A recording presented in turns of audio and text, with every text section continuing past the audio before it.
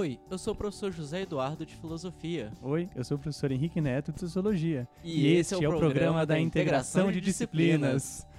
O objetivo desse podcast é a gente fazer a integração real da disciplina de Filosofia com Sociologia.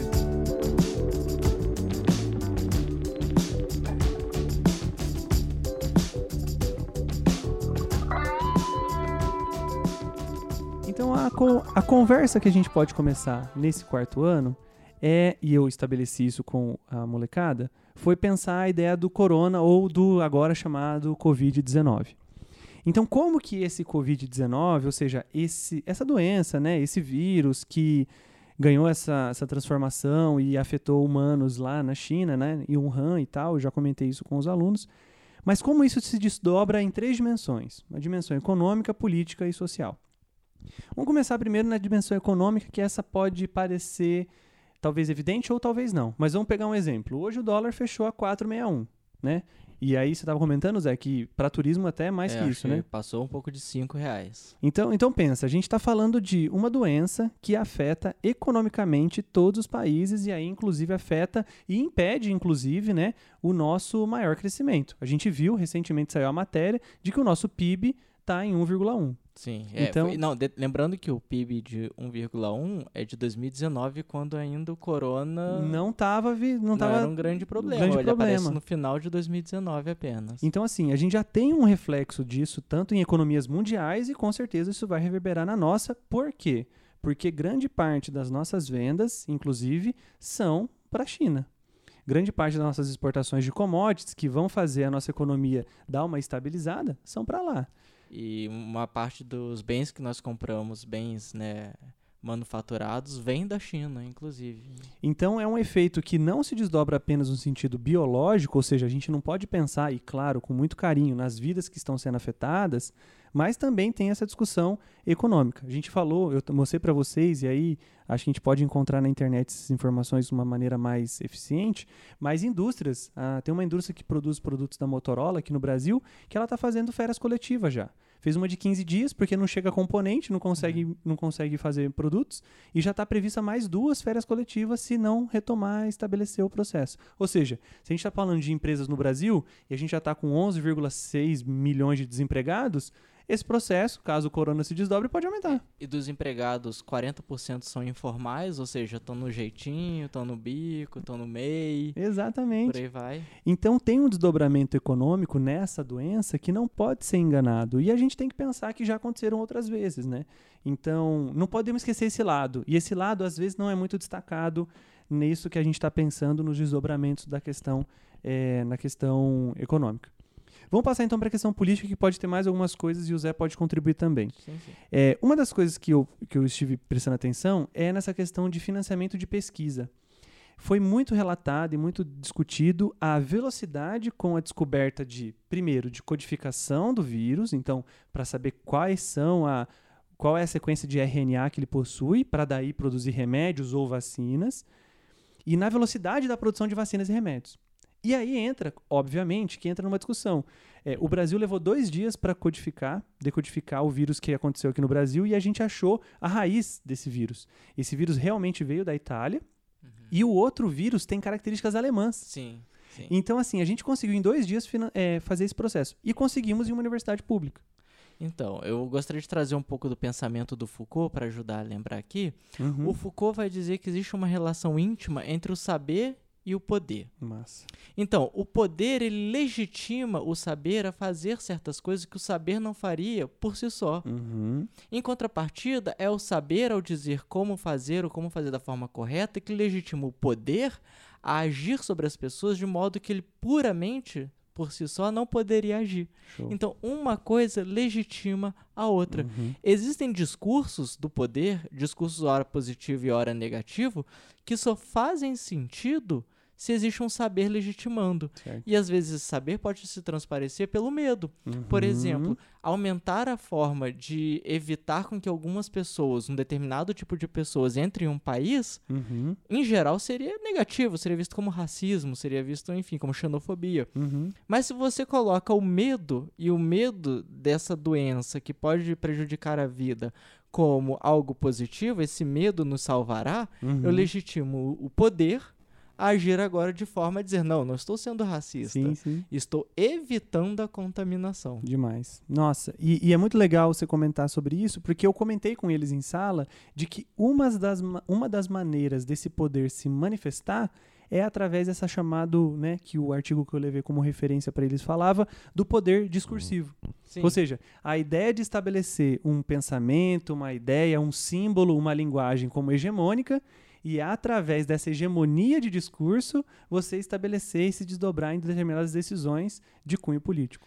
O Foucault, ele lembra que o Ocidente passou, ou ainda passa, dependendo da leitura, por uma grande transformação de uma sociedade disciplinar, que tenta dar sentido a cada gesto que nós, seres humanos, fazemos, a hora de acordar, a hora de dormir, como se banhar, como andar, os aparelhos ortopédicos e por aí vai, e estamos, de certa forma, abandonando esse regime para um regime da biopolítica. Isso é, ao invés de controlar a vida, é a vida que nos controla. Então, em nome de defender a vida, de prolongar a vida, eu posso tudo. E aí o que é interessante é que o Foucault se dá conta, né? Não cria, mas ele se dá conta que é um paradoxo aí. Como, em nome da defesa da vida, alguns grupos ou alguns governos podem matar? Show de bola. Por que matar em nome da vida? E aí a resposta que ele vai encontrar está exatamente no racismo. Por que eu mato esses ou por que eu deixo esses morrerem? Porque esses representam um risco à vida da maioria, ou dos outros, ou as vidas que importam e por aí vai. E uma doença, quando ela entra no foco do debate político, é exatamente isso que ela deixa claro. Porque esses que eu entendo como portadores da doença podem ser eliminados, enquanto nós devemos ser defendidos. Não, e demais. E isso daí implica num outro desdobramento político que a gente está falando dos nossos, por exemplo, direitos e deveres. Né? Uma vez que esse discurso já está estabelecido como hegemônico, e uma vez que ele pode, através disso, impedir uma vida de existir para garantir a vida de todas as outras, você tem, por exemplo, aquilo que acontece na China, onde 44 milhões de pessoas foram colocadas em quarentena. Isso, e óbvio, compulsoriamente. E aí eu vi, Zé, que é interessante porque se desdobra em mais um elemento essa questão da China. Porque lá eles criaram um aplicativo, não sei se você chegou a ver isso. Não. Comentei com os alunos. Eles criaram um aplicativo que ele fica de 3 cores. Verde, você pode transitar nas ruas. Amarelo, você tem uma quarentena você fica em quarentena de 1 semana. E vermelho, você fica em quarentena de 2 semanas. Se você for pego na rua, eles vão pedir o seu celular com o aplicativo. Se você for daquelas pessoas que está em amarelo ou vermelho, você recebe uma multa, você leva de volta para casa. Ou seja, o seu direito de ir e vir está sendo diminuído por conta de uma discussão com relação à vida e tudo mais. Agora, uma pergunta, mais uma vez voltando ao Foucault, que se impõe é: como eles sabem qual é a cor que deve ser utilizada com você? E aí isso traz também à tona um outro conceito do Foucault, que vivemos uma sociedade de controle. Certo. Para um Estado que está tentando me proteger, saber qual é o nível de perigo que eu represento para a sociedade, ele tem que conhecer intimamente quem eu sou. Certo. Para saber o nível de perigo ou não que eu represento aos outros. Então, há uma sociedade, como o Foucault diria, que é essa sociedade disciplinar que ainda, até certo nível, somos, que é panóptica. Isso é, há um olho que vê tudo. Que, né, vamos traduzir hoje em dia de uma forma quase jocosa como Big Brother, que é esse olho que vê todas as coisas. Lembrando do livro, obviamente, do George Orwell, 1984. Claro. Então, há uma sociedade que vê tudo. E se vê tudo, tenta controlar tudo.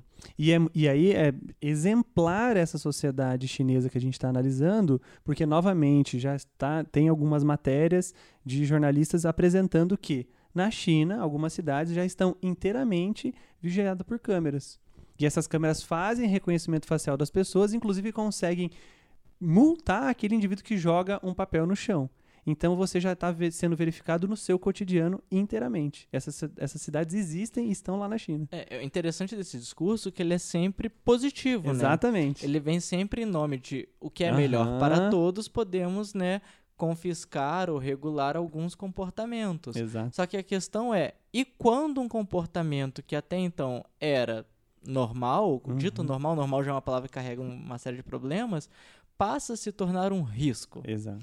Vejam, Quando você tem uma doença que é contagiosa, óbvio que a primeira medida que se deve fazer é evitar aglomerações. Uhum. Mas entre as aglomerações, existem algumas que aparentemente são mais evitáveis do que outras. Uhum. Por exemplo, um encontro da Olimpíada, Sim. que vai render muito dinheiro, muito prestígio, muito destaque, esse nós tentaremos manter enquanto pudermos. Sim. Agora, uma manifestação política contra esse governo, que talvez esteja tomando medidas que não são muito agradáveis à população, não, isso não pode porque é um risco de contágio. Exatamente. Então, a gente vai começando a cercear o que pode e o que não pode através, né, dessas medidas. E aí, nessa última dimensão e pegando esse último gancho, a gente vai pensar nos desdobramentos. Obviamente que desdobramento econômico e político também é esse último, mas a gente pode categorizar como um último final, assim, que seria o desdobramento social desse vírus. E aí eu pensei exatamente nessa conversa, de pensar o quanto a rotina pode ser alterada frente a esse tipo de... frente a esse fenômeno social que a gente está chamando de Covid-19. Não só como fenômeno biológico, mas também como fenômeno social. Pensa só o seguinte, eu vi uma matéria recentemente também que a Itália fechou as escolas. Então, beleza. Itália sem escolas nas regiões afetadas. Ok. Crianças em casa. Bom, criança em casa não pode ficar sozinha.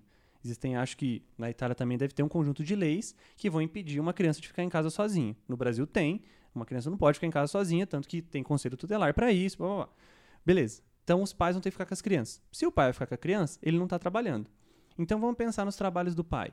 Ele pode trabalhar numa farmácia, ele pode trabalhar num supermercado, ele pode trabalhar numa delegacia de polícia, ele pode trabalhar num hospital, ele pode trabalhar numa corretora uma corretora de bolsa, de valores, ele pode trabalhar num comércio qualquer. Assim como a babá que cuidaria dessas crianças também está de quarentena. Também está de quarentena, porque os filhos dela estão lá também, ou ela não pode chegar na casa lá. Então você percebe que vai ter todo, de novo, um desdobramento econômico e político em virtude desse desdobramento social e que pode gerar numa situação totalmente excessiva. Uma excessiva no sentido de máximo, mas também no sentido de exceção. Uma sociedade onde ela vai estar à parte, uma situação totalmente à parte daquilo que a gente vive cotidianamente. E aí, essas leis, essas regulamentações, esse modus operandi que a gente construiu até agora, dá conta de estabelecer uma ordem nesse sentido, e ordem no sentido mais... na tentativa de ser menos impositivo, mas no sentido de garantir uma certa sociabilidade positiva, ou a gente vai começar a deixar surgir certos monstros nesse período de exceção e que podem se desdobrar para coisas piores.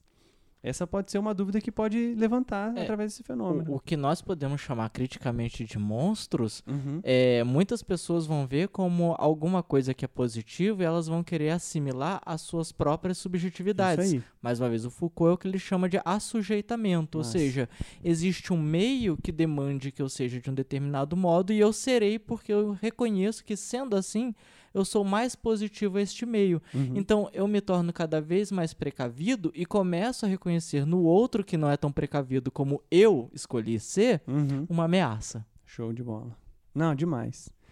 Eu acho que a gente pode encerrar por aqui. Acho que essas reflexões já foram massa. A gente já abordou e pensou esse Covid-19 nas suas dimensões políticas, econômicas e sociais, juntamente com os apontamentos filosóficos, que não deixam de ser pensar em economia política e também social.